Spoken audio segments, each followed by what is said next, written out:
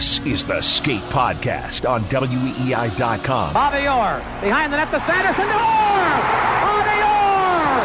Scores! For the first time in 39 years, the Boston Bruins have won the Stanley Cup. Talking Bruins and NHL. Sure, old-time hockey. Like Eddie Shore. Yeah. With writer and producer Brian D. Felice. Brian D. Felice is an emerging talent. Bridget Prue. Yeah, he's a little bit on the hot seat. Burn him! And WEEI.com Bruins writer Scott McLaughlin. Hey, Scott. Lace him up for some Bees talk right now. I'm a damn dog! It's the Skate Pod on WEEI. Welcome into episode 158 of the Skate Podcast. I am Brian D. Felice, joined by Bridget Prue and Scott McLaughlin. And over the weekend, the Bruins, for the first time all year, lost consecutive games back-to-back. The first one was to Tampa Bay. We discussed that on the last episode. It was a great 40 minutes, and then a lackluster final 20 kind of cost them in that one. Then they traveled south to Sunrise, Florida, where they almost snaked a victory away from Florida, I think, and we'll talk about it. It wasn't the Bruins' best game, but they did score a goal in the final minute and then eventually gave that one away.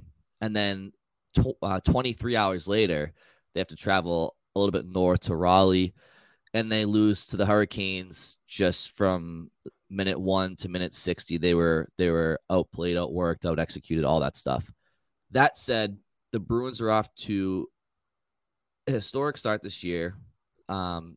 This is really their first trip up, and I think I speak for the entire podcast. Like, nobody on this podcast is panicking at all. But guys, I want to throw it to you. Have you learned anything about the Bruins in the last couple of games going forward?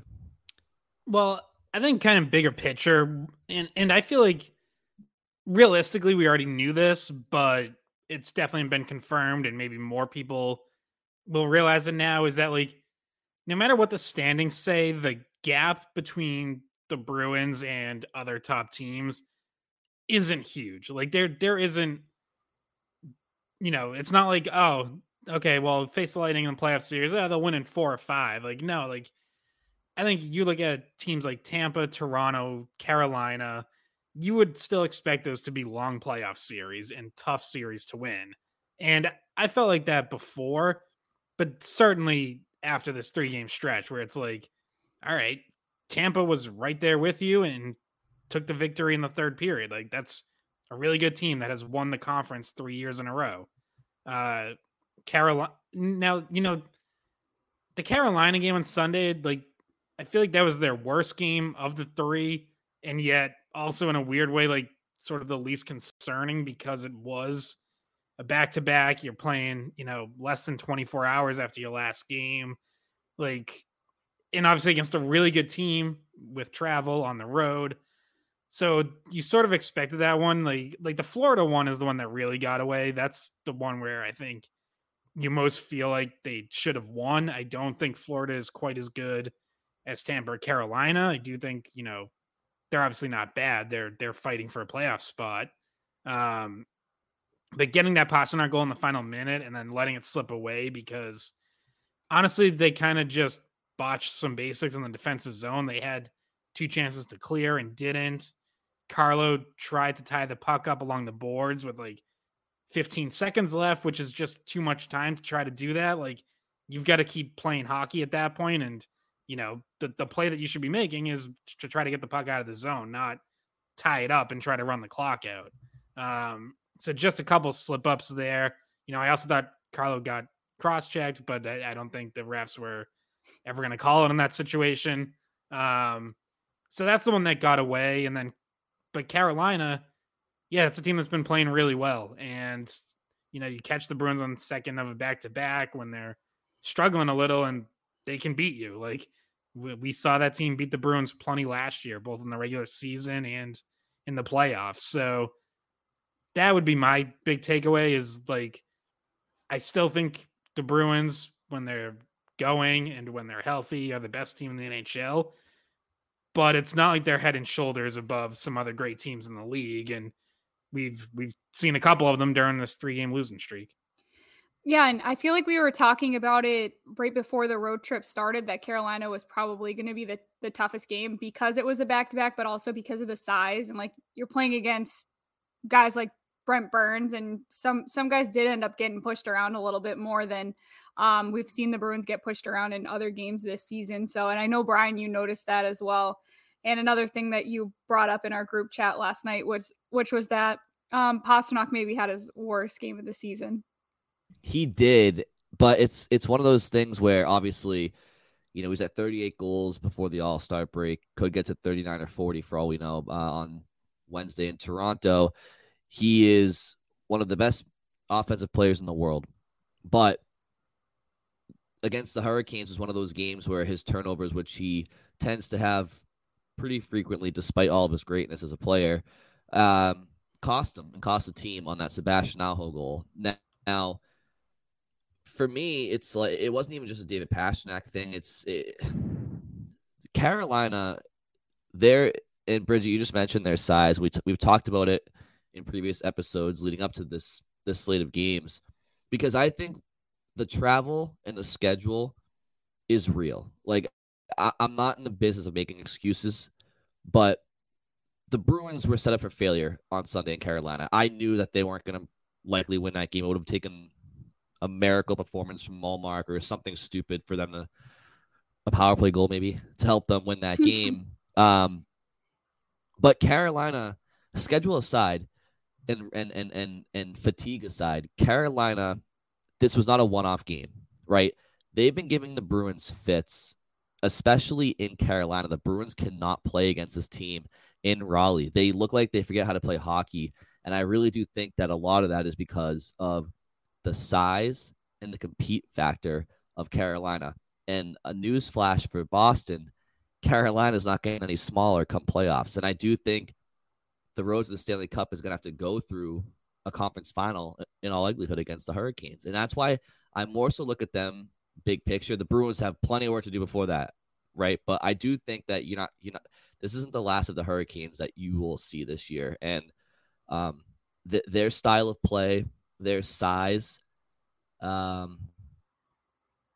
it gives the Bruins fits like no other team in the conference right now. Yeah, and they just clogged up. Like the Bruins could not make a single entry. Like in the third period, it got ugly. Like they had a really hard time in transition against that team. They played them really tightly and they didn't give them any extra space. And that's how they played in the playoffs against the Bruins last year too. Yeah, both 5-on-5 and on the power play, like they couldn't get entries. And I'm sure we're going to get to the power play more too. Like that was obviously a huge issue in these 3 games, going 0 for 12. But, in Carolina, I mentioned this like last week, I think. Also a team that could get a lot better because they have Max Pacioretty's $7 million now sitting on long-term IR. He's out for the season. They barely had him before he got re-injured. So that's a team with some money to spend at the deadline that can go out and make a big move, and like I mentioned Bo Horvat before, it could be him. It could be someone else that we're not thinking of. But with so many teams really cash strapped and up against the cap, like there's one that actually has some money to be able to make a bigger move. So they're already a really good team and they certainly could get even better. To the point about the power play, like I don't think there's anything to panic about long term. And Montgomery said so in his post-game press conference with Jack and Brick after the Carolina game, was just like, our power play isn't going to look like this all the time. This has just been a bad 2 games for us on the power play. So I don't see that being a huge long-term issue, but it just did not look good at all. And I don't know what you guys' thoughts are on just how they weren't able to set things up on the power play against Carolina, or what went wrong for them in particular against that team. Well, to me, it's not just that team. Like Carolina does have a really good penalty kill for sure, and that's an issue. But I mean, they went 0 for 12 across 3 games. So the problem started before Carolina and really seemed to just compound. Like, I don't know if they were getting in their own heads, but the entries have just been so poor. Like guys just skating into traffic and turning it over. skating to each other in the case of Taylor Hall and Hampus Lindholm on Sunday. Then they tried to simplify it and started doing more dump and chase as Sunday's game went on, and that looked even worse because they were dumping in with no one having speed to go after it, and like putting it in bad spots. Carolina was easily retrieving it and clearing it down, and it's just like, yeah, I don't know. Obviously, they have to change something. I think the issue is more with them than any one penalty kill in particular, honestly. Jim Montgomery, it's interesting. He kind of struck two different tones after Saturday and Sunday's games, where Saturday night, when he was asked about the power play, he was about as critical as Montgomery gets, which is obviously, still not Bruce Cassidy levels of critical, but he said, like, basically, we got outworked. Our power play got outworked, and that's why we didn't have any zone time. And then Sunday, he struck a more optimistic note and said, I'm not worried about our power play. We're too talented and our guys are too determined. And it's like, all right, well, that's fine. Like, there's some truth to that. But also last night, like, you told us that you got outworked. And I think that was probably the more accurate answer of what's going wrong in the power play. I do think they'll get it figured out. Like, to Montgomery's point, there is too much talent there. They've had too much success. And these things happen. Like unless you're the Oilers, and maybe even the Oilers sometimes, like, you tend to go through ups and downs on the power play and on special teams in general, throw the penalty kill in there. But you've got to do the work to make it right. Like, it's not just going to happen. And right now the Bruins look like they're in a spot where it's almost like they're waiting for it to get easy again instead of making it easy again. On the power play, I find that the Bruins are playing very individualistic as opposed to playing as a cohesive 5-man unit. And I think that, look, Carolina is one thing. We've talked about their size and their compete level. They take away time and space, and they gap up pretty quick and pretty efficiently. But to Scott's point, this is not a Carolina thing. This is a Bruins thing, and they've struggled against other teams too as of late. And I think there's a couple of key philosophies on the power play that the Bruins just haven't been implementing in this recent stretch of struggles that they usually do, right? And one of that is you got to be strong in the faceoff circle. Every power play starts in the attacking zone, and Bergeron's had a bit of a struggle lately in the dot. Now, what's the remedy to that? Well, nothing. You're not replacing Patrice Bergeron as a center, as a faceoff man. So he just needs to work his way out of that, and he will. Be better at cheating like Steven Stamkos. Yeah, exactly. Secondly, we've talked about it in the past. Get that first shot on goal in the first 10, 15 seconds. Get the penalty kills going. And thirdly, retrieve pucks. The Bruins have been – you're supposed to outnumber your opposition on a power play when there's a loose puck. That's why you have the extra attacker. That's why you have the extra man. And the Bruins have been getting outnumbered on the power play, which makes no sense to me, and it speaks to a lack of hunger right now on the power play. And then lastly, Scott mentioned the transition game. Their entries have been terrible in the power play because they're coming with no speed, and they're trying to make 5-foot passes at the blue line. Like, what are you making a play for right when you cross the blue line? Like, figure out who's attacking the offensive zone. Go with speed. If you want to dump it in, fine, but just be decisive. There's just too much indecision and pretty hockey out there, and it makes for really ugly hockey. And I think a big factor as well we haven't talked about, maybe you guys did when I dropped off for a second, the Bruins miss Jake DeBrusk on the power play right now. His I was hunger, just gonna say that his hunger and tracking down pucks, we can now definitively say he is much better at doing that than somebody like Taylor Hall. I noticed that as well. Yeah, especially when you're talking about retrievals. Like, that's an area where DeBrusk has gotten so much better as that net front guy in the power play, is tracking down rebounds, misses, winning races into the corner. Yeah, they definitely miss him because to your point, like, I think when Taylor Hall is on his game, he can do that. Like, I think we've seen that at times, but he's just in really all areas not on top of his game right now. And we've talked about this, for a while now, even going back to when he was on the third line, they had started going quiet. He was going quiet. they move him up to first line right wing. And last episode, we were one game into that experiment and said, he had a quiet game, but you give it another shot. Well, now it's been 3 games and it's continued to be pretty quiet, and he still just looks like he's off his game. So, I don't think it's really anything about what line he's on or what wing he's on. I just think he needs to find a way to get back to his game. Maybe it's going to take the All-Star break. Maybe he needs a reset, but clear. I mean, he got the goal, the one goal against Carolina on a tip of Zacha's shot. But for the most part, like he just hasn't been playing the way that we know he's capable of playing, the way that he was playing earlier this season. Yeah, and you would think like they've tried to spark him in different ways. And the only thing they haven't tried recently, really, besides maybe a shift or like at some point during like half of a change, is putting him back next to Krejci, because you just don't want to take Pastrnak and Zacha. Like, you don't want to split up the check line right now, but that was how they'd gotten him going in the past. It just seems like it doesn't make sense to do it right now, to just get him going when, first of all, Zacha's been looking good with Pastrnak and Krejci right along. So that's the one thing maybe they try. I'm not sure if it's worth doing right now, because there's only one game, like you mentioned, just that game against Toronto before the All-Star break, and then they're off for a while. So do you try it for a game? I don't know. You probably don't want to risk things at this point with a potential 4-game losing streak, especially against a team like Toronto on the road. So,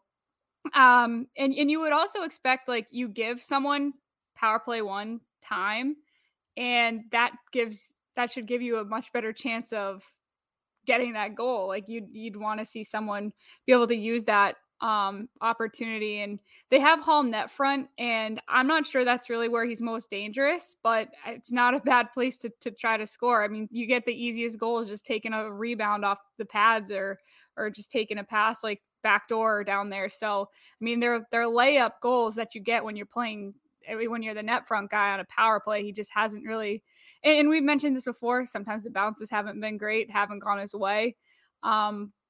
But he's been given chances on both wings and then on the power play net front, and it just hasn't, nothing seemed to really click. Yeah, and I mean, in his defense, like, they couldn't even get pucks to the net on the power play. So true. But then, on Sunday, Montgomery did change that, where he put Krejci up on the top unit in Hall's place, and it basically looked like Marchand became the net front guy, although sometimes that's more of a net side guy when it's him in that spot. And then, Krejci in more of a playmaking spot. Hall gets to play more on the flank on the second unit. But still, obviously, nothing worked. I mean, when you move Krejci up to that top unit, the idea, kind of what you're looking for, is like him to control on the right flank, and then you have the 3 right shots that he can set up for one-timers with McAvoy, Bergeron in the bumper, Pastrnak on the opposite wing. But, like, again, they just never even got set up, so you don't even get to take advantage of Krejci's playmaking in that situation. Yeah, and then you don't have him on the second unit, which, like, you probably want him centering your second unit and setting up plays on that. So you kind of take away the firepower of that unit too when you do that. You also take away speed on the top unit in zone entries, which, like, if you're struggling to get in the offensive zone on the power play, the last thing you want to do is put Krejci back there to slow things down even more and it just creates too many options now. Now it's like, all right, do I want to go to Krejci or Pastrnak or Marchand? These guys, because they're all capable, but they just, like, they need to figure out, like, who their go-to guy is if all else fails and how they're getting into the zone, because they just keep retrieving and it's just causing indecision, and it's just sloppy out there. But I have thought at times Krejci has been a pretty confident, like, guy to carry the puck in, though. Like, he might be a little slower, but at times, like, he's a good decision maker. So sometimes he's making the move, like a short pass right when he needs to get it over the line to Pastrnak on the wall, or just, like, able to find the gap. So I don't think he's hurting their entries really as much as like we mentioned, just kind of changing the dynamic of it, where you'd rather have him on the second unit, and ideally you'll have DeBrusk back. Now, Scott, he's most likely not playing in Toronto, right? Have we gotten an official confirmation on that? I don't know I don't think anything's official, but it certainly seems like they're just going to hold him out until after the All-Star break at this point. Yeah, I mean, back to Krejci for a second. Like, Bridget, you're right. His decision making when things are going well is elite. I just think when the power play is struggling the way that it is, everybody's overthinking, and the last thing you want is to just make that more complicated with somebody who thinks the game is as much as Krejci does. On Taylor Hall, do you guys find that there's just a lack of conviction and a lack of power to his game right now? For someone who is such a strong skater, even at 31 years old, he's still in my opinion, a far above average skater speed-wise in the NHL. And also off the ice, he's very built. He's a very strong individual.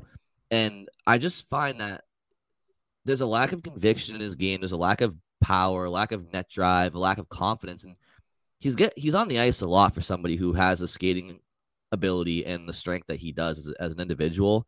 And I don't know, you can chalk it up to lack of confidence or midseason blues or just like whatever, but he's such an important member of this team's depth if they want to win a Stanley Cup. Like he has to remind himself what he's capable of, because he's kind of cowering to lesser players and losing a lot of one-on-one battles, and it's, at times just looks like a rookie out there losing puck battles. And it's just like, well, you're 31 years old. You should be at the point in your career where if there's a loose puck, you're going to come up with that. So that's something I've noticed. I don't know if you guys have picked up on that of late either. Yeah, he seems to be, when he has the puck on his stick, he seems to be staying to the outside a lot and looking to set someone else up. And I feel like when he's really playing his best, he's taking in defenders and driving the net and using that speed to put defenders on their heels and, create some chaos. Like, even if it doesn't lead to a clean shot or, a tap and pass across the crease, like, it creates chaos. And, there can be a loose puck, there can be a good bounce, whatever. And right now it's almost like he's settling for pulling up, hanging out on the outside, looking for someone else to make that net drive and not really putting defenders on their heels. Yeah, kind of waiting for guys to do stuff around him and to just try to dish it there without doing more for himself, I guess you could say. But I want to go to this question because this is something that we talked about after the Seattle game, because there was articles and there was, people talking on the radio, whatnot. Did Seattle show how, like, the formula to beat the Bruins?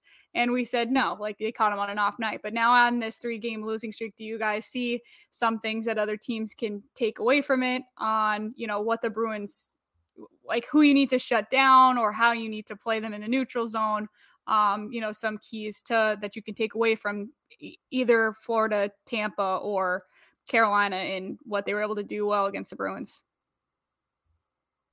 Well, sort of, but I still think it's more self-inflicted from the Bruins perspective than anything. Like, obviously one thing we've seen, we've talked about the special teams. Like, that's, like, sure, if you can shut the Bruins power play down, then you're going to give yourselves a good shot. But like 5-on-5, we've seen turnovers be an issue on this road trip. Pastrnak has a bad one that leads directly to a goal. Carlo has one that leads to the third goal against Carolina where, puck's on his stick in the neutral zone. All he has to do is really chip it back up the boards and get out of danger. And instead he's kind of like fumbling around with it. And was it Jarvis takes it and just races in for a breakaway goal. And it's like, okay, so I guess, if you want to look at that, pressure the Bruins, like, be right up in their face. Don't give them any space. Don't be afraid of their playmaking or whatever. Like, get right on top of them and put them under pressure. I think the Bruins, for the most part this season, have handled pressure pretty well and not turned the puck over a lot, not handed teams great scoring chances. So I think that's fixable from the Bruins end. Like, I don't think it's like, oh boy, if you pressure the Bruins, they're going to crack. Like, no, I think they can fix it because I've seen them be better. But that is one thing that I think we've seen crop up on this road trip that teams have been able to do to, force the Bruins into mistakes. And I can't think of how many other times this season that you've seen guys just go on clear breakaways because of some bad play that was made in the neutral zone or on an entry, like the Aho goal and the Jarvis goal. Like very few times this season have guys gotten just a clean shot at like Ullmark or Swayman, and they make great moves to score. And obviously you kind of hang Ullmark out to dry when you let them have to guard a breakaway. But I just can't remember many other times where they did that. I mean, I think the recipe to beating Boston is no different than beating any other team, really. It's everybody can fall to the same type of play. I think if you're tight checking, if you're physical, if you're responsible and you take care of the puck, and obviously, you get some clutch performances from the key players, anybody can really beat anybody, no matter how much depth or skill you have. But if I'm an opponent looking at Boston, for me, the first player I look to is David Pastrnak. Like, if I'm an opposing coach, I'm telling my players over the course of a 7-game series, I want you guys wearing him like a fur coat. Like, I want like all over him and take away his time and space and make it uncomfortable for him. I mean, the Bruins' top forwards like Bergeron, nobody likes to get hit, right? Unless maybe some sickos like to get hit, but like Bergeron and Marchand, Frederick likes to get hit for sure. Yeah, I mean, like Bergeron and Marchand and Krejci, like, if you can get in those guys' face and frustrate them, they're human. They'll get annoyed. They'll get frustrated. They'll get off their game. But you can say that about any team's top players. But for me, like, Pastrnak is essential to Boston's success. If you can get in his head, get him off his game, get him to turn pucks over like he did in Carolina, which, again, he does turn the puck over a lot in general. That's something he has to work on. And then on the back end, you guys talked about Carlo and the Grizzly. Like, I think those guys can be exposed. I really do. You take away their time and space, and you forecheck them over 7 games, and you get in their grill, and they can be exposed. It's happened in the past, and I think, like, you look at. I know we're talking a lot about Carolina, but it's because they're the most recent game. But I also think they're the biggest threat to Boston in the East. Like, who on Carolina's defense is afraid that they're gonna get worn down over 7 games because of forechecking? Like, they didn't even have Jacob Slavin in that game, like, who's their top defenseman, who's also like 6'4". So, like, I just think, and I know Carlo's 6'4", 6'5", but he's a different type of 6'4". But my point is, I just think long term, I think the Bruins are an awesome hockey team. I don't think their ceiling has changed based off of these last 3 games. And I think they're a very complete hockey team. One of the more complete hockey teams in the league, if not the most complete. But I do think there are 2 areas that they need to address that would make this team 100% complete. And it's not going out there and getting a guy like Bo Horvat or somebody like that. To me, they need to get a good body on the back end, like a Luke Schenn, that can impose the will that you saw Carolina do to Boston last night to opposing teams' forwards. Like, if Sebastian Aho goes into the corner with a Luke Schenn, he's going to feel it.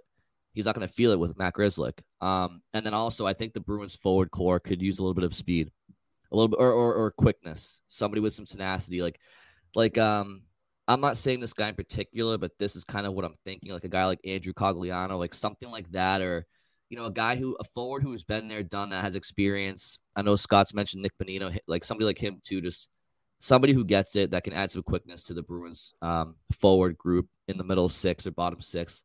I think would really help round this team out. And I think it would help complete them and give them the best team going into the playoffs. Yeah, Bonino's definitely not the fastest skater, so like I feel like he would bring a little different dynamic than quickness. But yeah, I mean, Cogliano, like, that's kind of a good shout in that area. The Luke Schenn thing is interesting, like, to me, because I said this last week, like, I don't think he's playing if your top 6 defensemen are healthy. To me, he would be more of 7th or 8th guy, so he wouldn't really bring that on a nightly basis unless someone's hurt.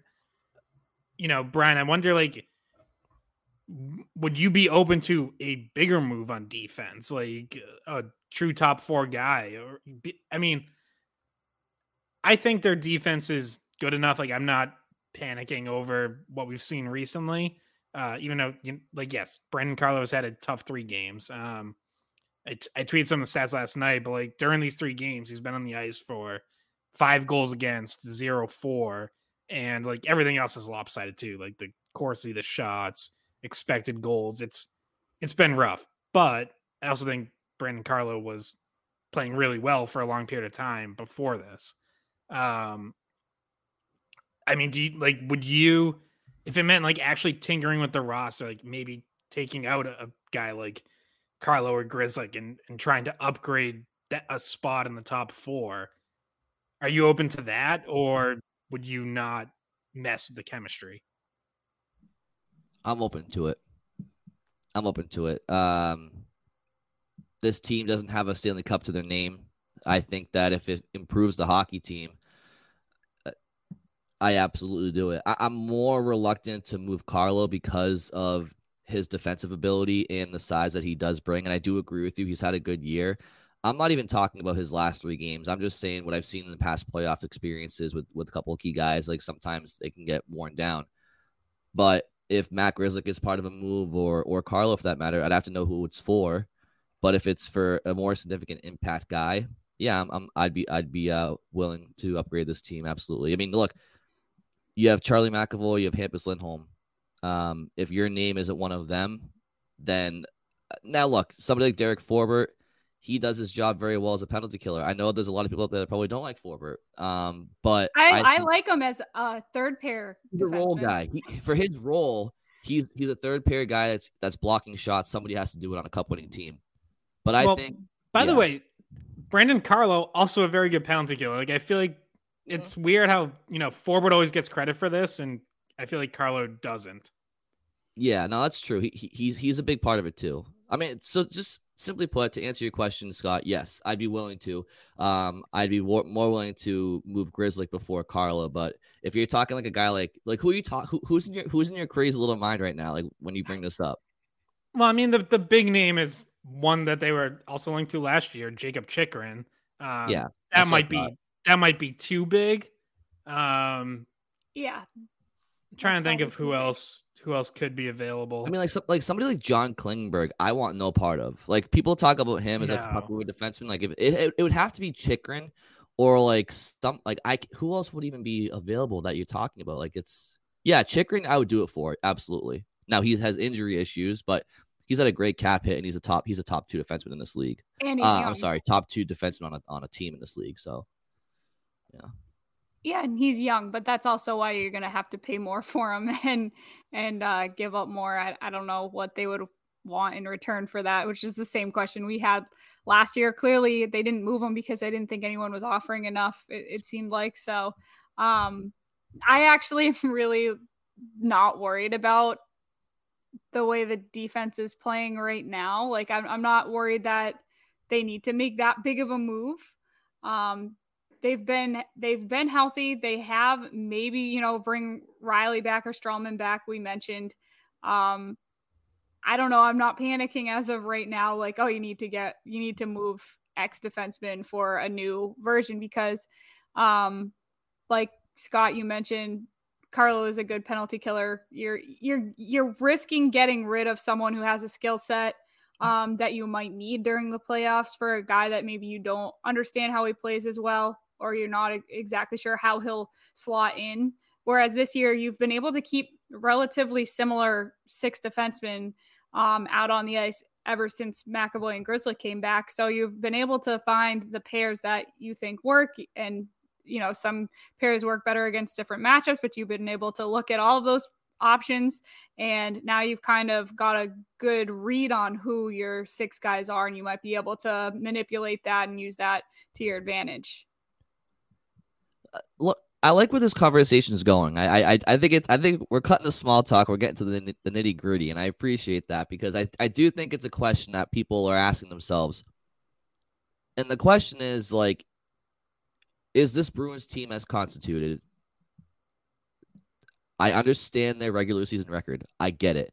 But as Boston Bruins fans and New England sports fans, we understand the difference between a championship caliber team and a team that achieves regular season success. Now, I'm not saying this Bruins team isn't the former. They could win a cup. I think they could because of the landscape of the league. But people are reluctant to make moves at the deadline because they don't want to, if it ain't broke, don't fix it, right? But we're not talking about a team that's gone to like multiple conference finals and cup finals in the last couple of years. Like, yeah, they did in 19, but they for the most part the last decade besides 2019 they've been a 1 or 2 and done team. So if you guys put your GM caps on right now, yep. So if you're Don Sweeney and you look at those last 3 games, what do you think this team needs? And I want you to do you not want to mess with chemistry? I know, Scott, you kind of asked me that, but I'm going to ask you guys now. Do you not want to mess with chemistry? Where do you think this team can improve? And this is not based on the last 3 games necessarily. It's just like, what the landscape of the league is. You know what this team might need. You've watched them all year. Do you buy into the record all year in the sense that they don't need to change a thing? Or do you think they need to change a couple of things? I still buy into the record. Like, I'm not at the point where I think they have to make a significant trade.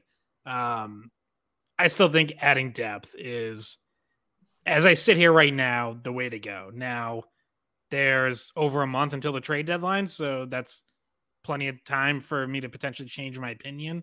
But while I think chemistry can sometimes be overrated, I do put some stock in it. And like, obviously the vibes around this team have been extremely good this season. I would not be looking to trade anyone off the active roster unless it's for like a very clear upgrade. Like I think it was Frank Saravalli of Daily Faceoff mentioned the possibility of including Carlo in a trade for Bo Horvat. And I feel like if he's mentioning that, like, not that I think the Bruins have necessarily actively discussed that, but at least like someone's talking about, like, he didn't just invent that out of thin air. Like, I don't like that idea because now, like, basically the trade would be something like Carlo plus pick prospect for Horvat and Shen. And to me, you're downgrading your defense too much in that trade. And like, I know it's almost one of those things where like people, I feel like, know what they know and don't know what they don't know. So it's like people hear Luke Shen and hear that he leads the league in hits and think, oh, that's an upgrade over Carlo. And it's like, no, it's not. He is not as good as Brandon Carlo. Like, I guarantee you that right now. If you get Luke Shen and plug him into your top 4, you're going to give up more goals. He is not as good defensively as Brandon Carlo. So, like, I don't like that trade because I feel like, yes, you're obviously upgrading your offense, bringing in Bo Horvat, and then you potentially sign him to an extension, and you have number 1 son of the future and all that. But to me, you're downgrading your defense too much. And if anything, defense is where I would be looking to improve. And for me right now, I don't think that necessarily has to be a clear upgrade to your top 4, your top 6, but I do want more depth there. And, I mentioned it before, like, you have Zaboral, Stralman, and Riley around, but I just feel like you're not really learning much about what you have there. Like, Riley is what he is. If Grizzly goes down, he can be a perfectly fine replacement as kind of the puck moving guy and fill that role. I don't really see like who else he replaces on the blue line and fits into their role. Stralman just started playing in the AHL, so you're gonna have to try to figure out where he is. Zaboral never plays, so like they can say that he's practicing well and they have confidence in him and all that, but that kind of tells me that they don't really have all that much confidence in him, and they aren't trying to get a good look at him before the trade deadline because they just keep letting him sit on the bench every game.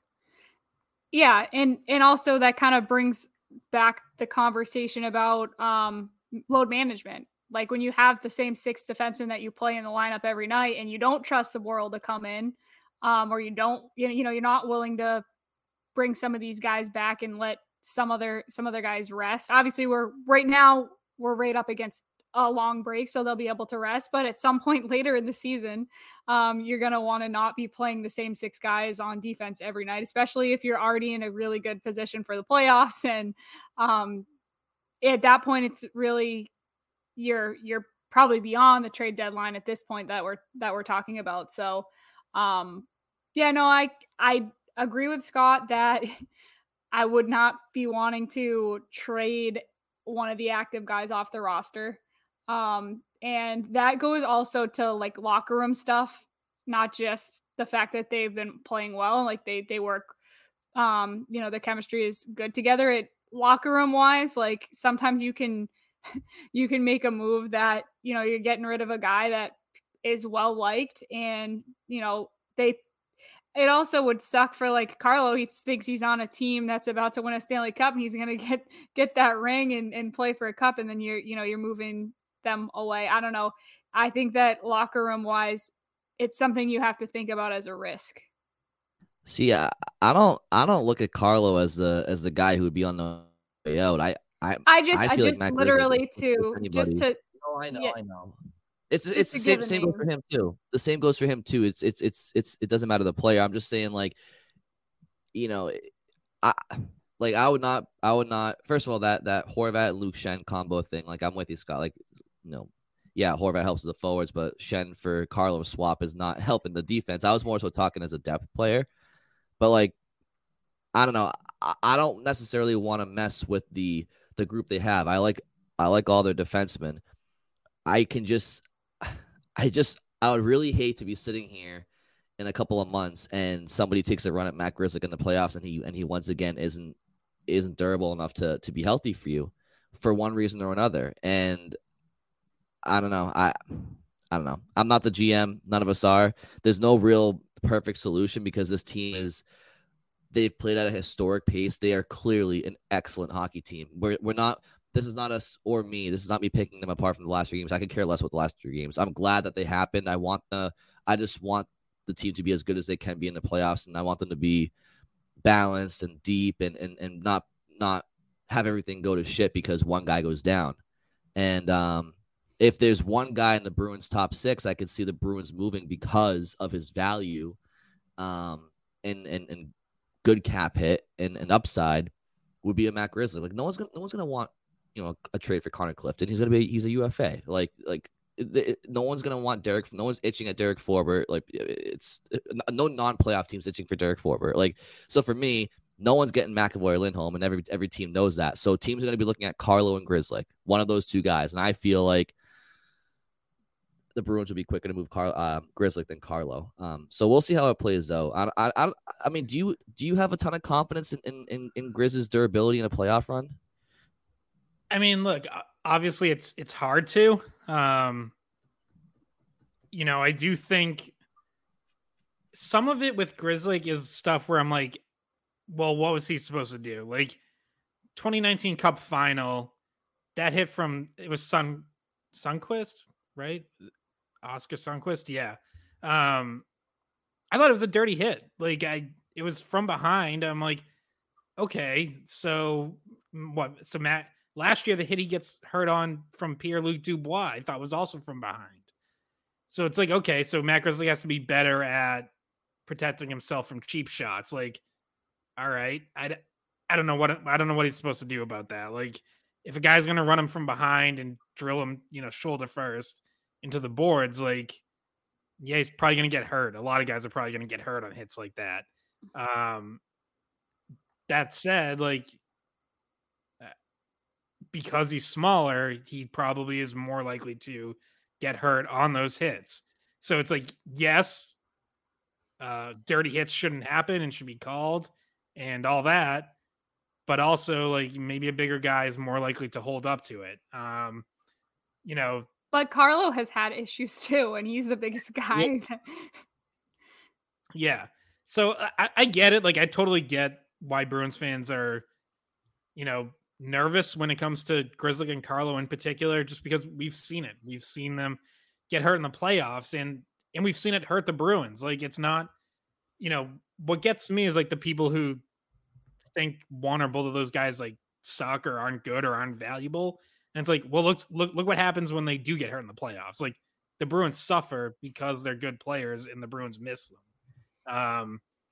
So again, if you can upgrade, sure. But like, what I wouldn't want to do is any sort of deal where it's like Grzelcyk goes out and it's just for someone who bigger, who, isn't more skilled or isn't necessarily a better all around player. Like I know Matt Grzelcyk can play with Charlie McAvoy. I know he can play with Brandon Carlo. And I know both of those guys tend to be better when he's with them.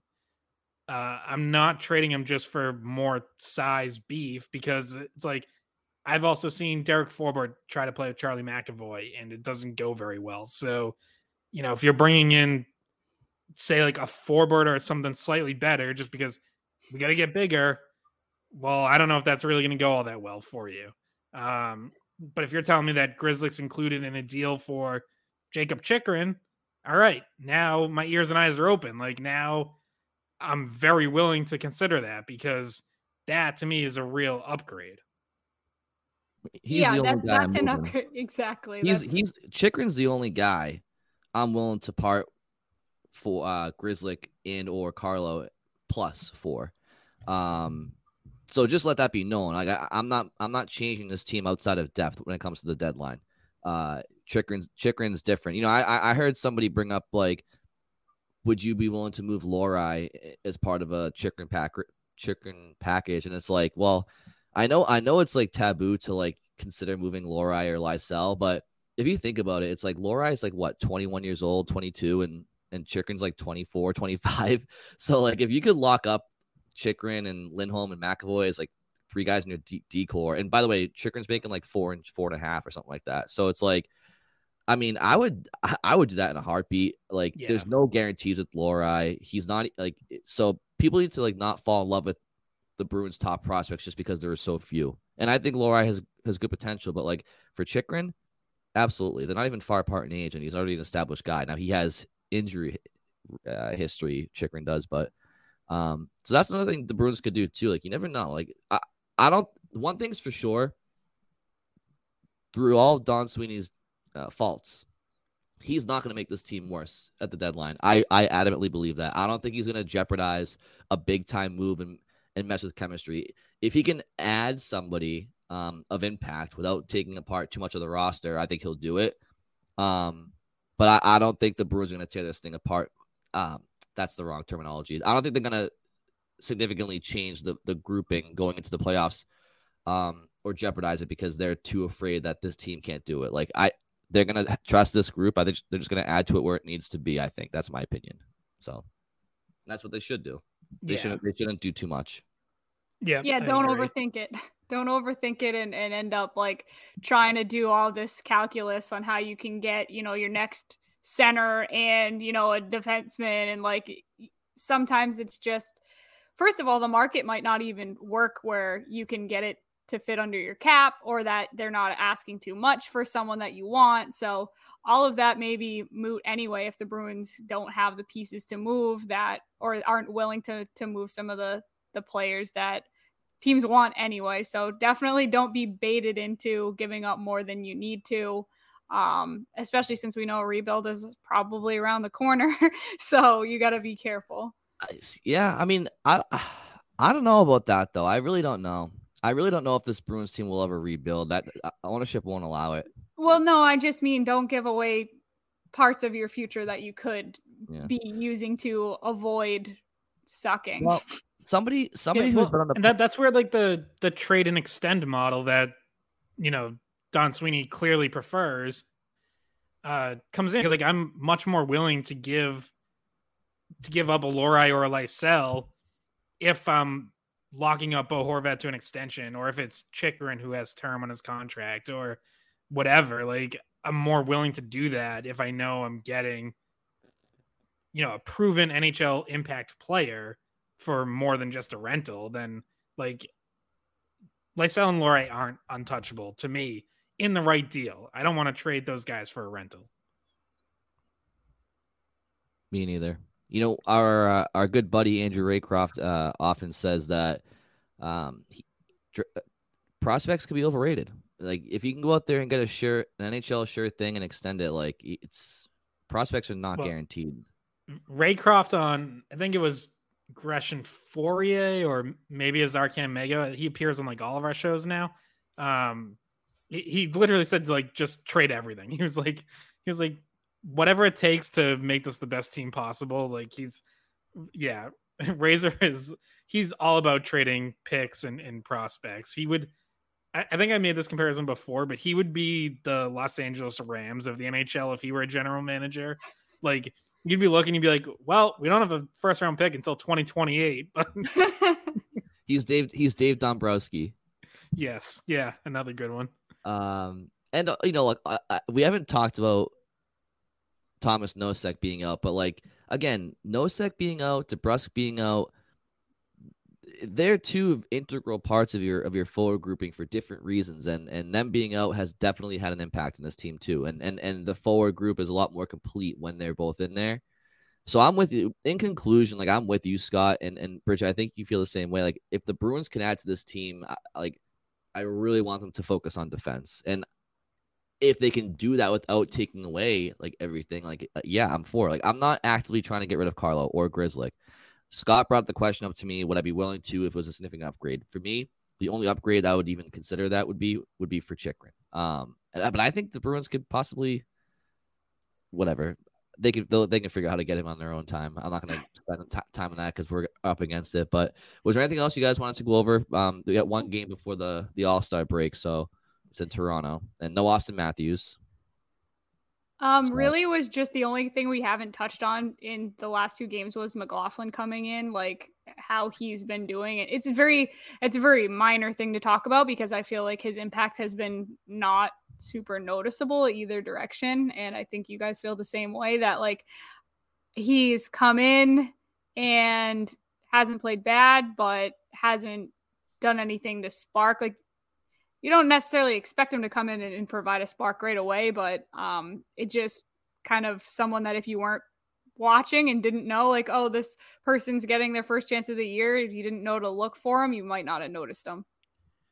Yeah, I mean, unfortunately for him, like probably the most noticeable play was the penalty he took on Sunday. It was an offensive zone penalty, which you never want to take, but some of that was also just a savvy veteran move from Paul Stastny. Kind of looked like he just felt McLaughlin's hand on him and spun into it to get the call. I don't think Mark McLaughlin really like grabbed him all that hard to really spin him, but he got his hand in the wrong spot and put himself in that position.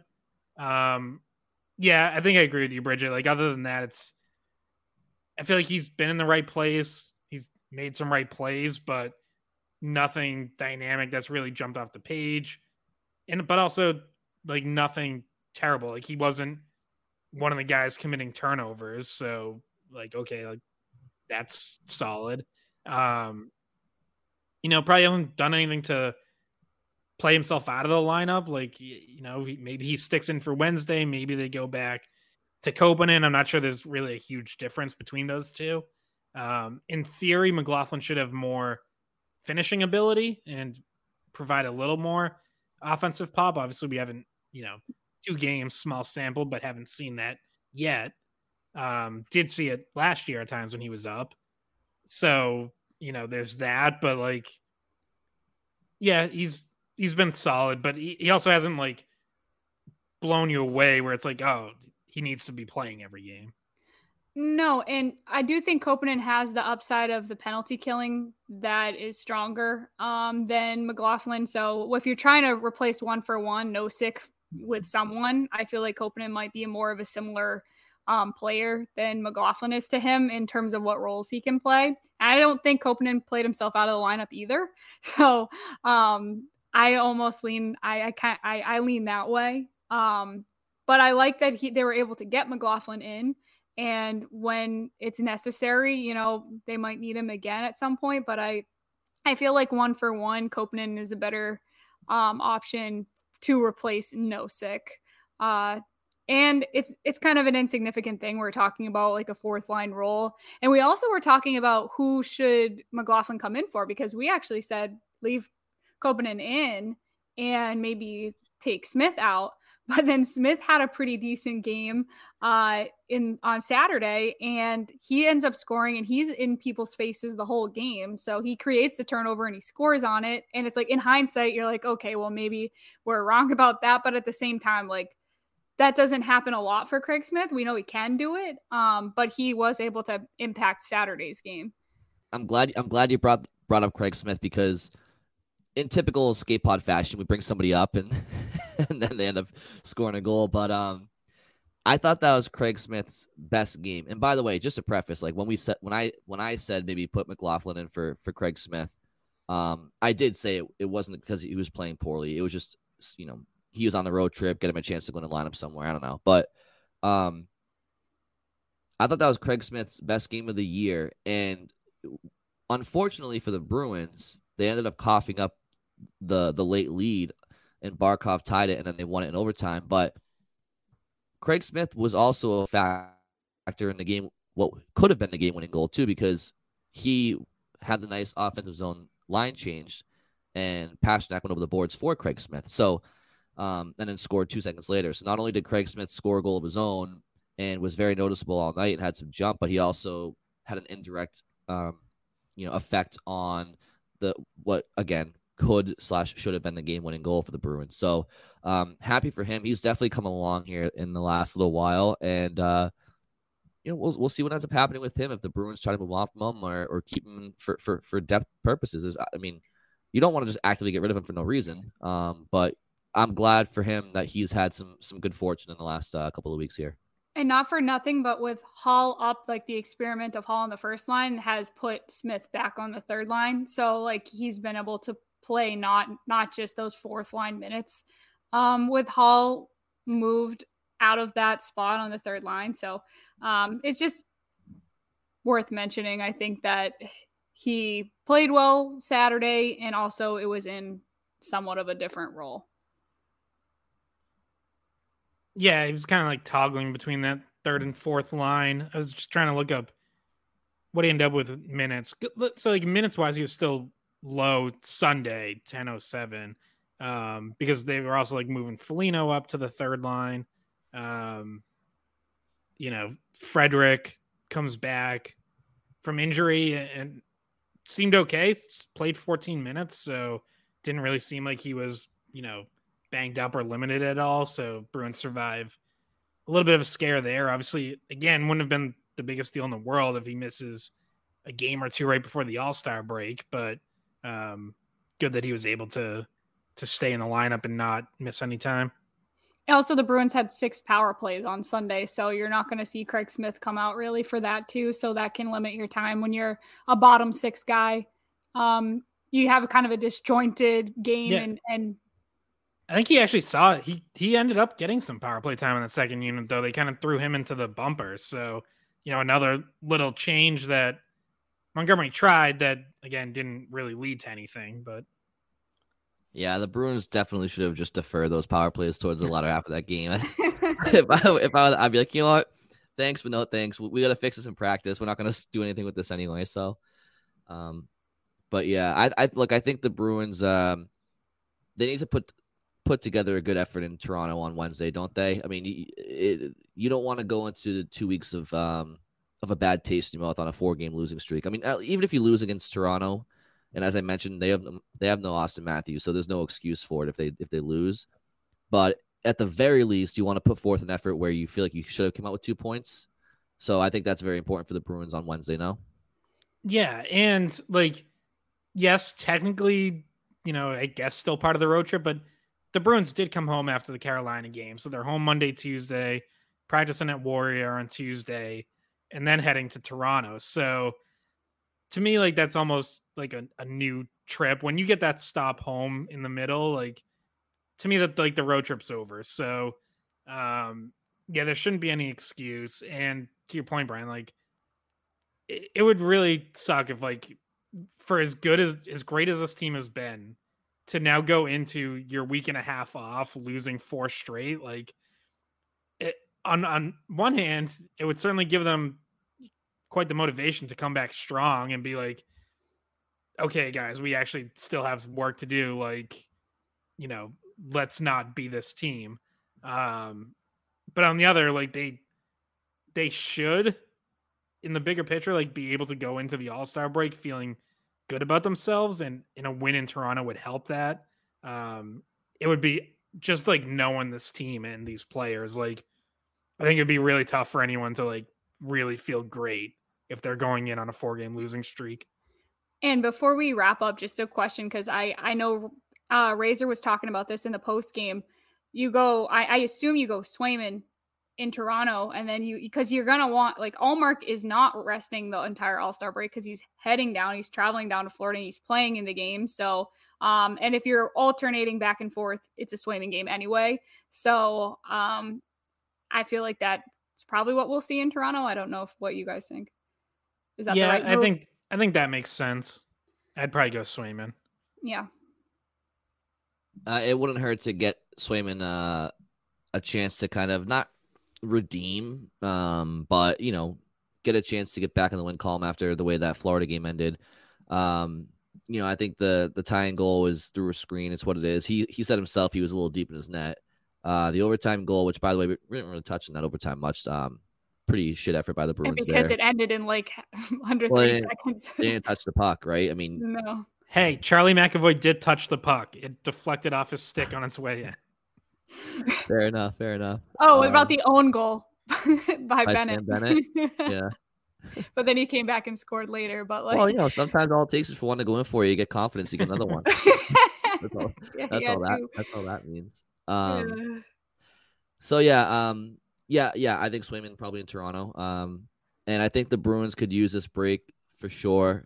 Rest up, heal up, go into it feeling good if you can, and then come back and it's kind of a sprint for many teams to the playoffs, not necessarily for the Bruins. But if they don't keep taking care of business, then you never know. It's possible home ice in the conference could be up for grabs towards the end of the year. So it'd be good for the Bruins to keep winning at least like a 600-700 winning percentage pace the rest of the way. But so we'll see how that goes. Before we go, I do want to bring up one thing because I'm catering to my audience here because Bridget is a college broadcaster and Scott is a Terrier alum, and the Bean Pod is coming up. So I wanted to maybe give a quick little couple-minute preview on that. And Bridget, I don't know if you're a part of any of the broadcasts for the Bean Pod. If not, you should be.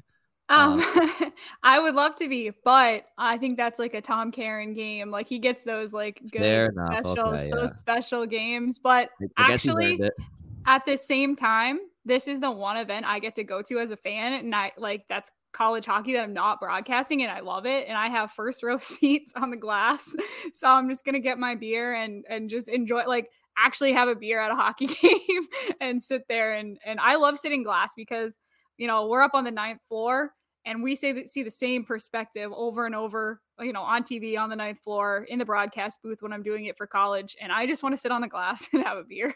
So.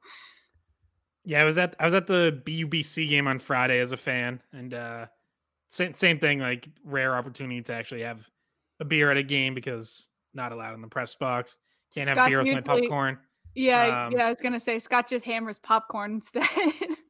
But yeah, that was so I mean BU swept BC this weekend, and big series for Bruins prospects in particular. Ty Gallagher had 2 goals Friday night against BC. Andre Gassot scored on Saturday. Trevor Kuntar had a goal on Friday. Thought Gallagher looked really good. The BC guys had a couple of those goals, but I thought were also pretty quiet for stretches of those games. But BU looks pretty legit. Like, they are so deep offensively and so relentless offensively. Like, they can just overpower teams. I'm not entirely sold on their defense and goaltending just yet, but man, like they're like the Bruins. Like they can just roll 4 lines and just wear teams down.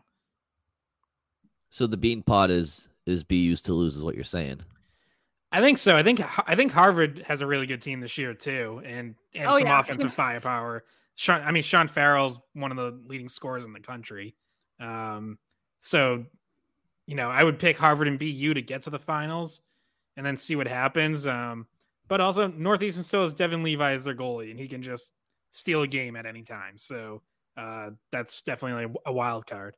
I very recently broadcast a game for Harvard at Yale, and they are a really good team. So many prospects, so many guys that are drafted to the NHL, but they also did have to go to overtime to beat Yale, and Yale's not good. So I think, that's more of like an Ivy League rival thing where Yale's going to play them tight no matter what. But just to say that they're deep, they are. They have a lot of NHL draft picks. They have I don't know, in their forward group, they have 2 or 3 guys that aren't drafted. They have Jamie Langenbrunner's son. He's a big defenseman. I don't know. They have a lot of really good players.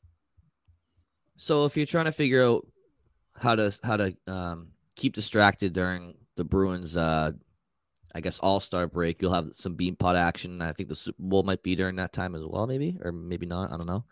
Yeah, it should be, right? Yes. It is. Yeah. So there's some stuff to watch, and then so Bruins suffer their first consecutive losing streak of the season. I guess it would be their first losing streak. That's why it's a streak. But here on the Skate Pod, it's no cause for panic or alarm. I think it's a good thing for the Bruins, for the players, for the coaches, for management to understand what went wrong and how to address it going forward. And it's a long season, so one blip on the radar is not gonna get this podcast too worked up. So if you guys are all set, I think at this point we're good to go. Right? All good. Set? All right. Thank you all for listening. We will talk to you soon.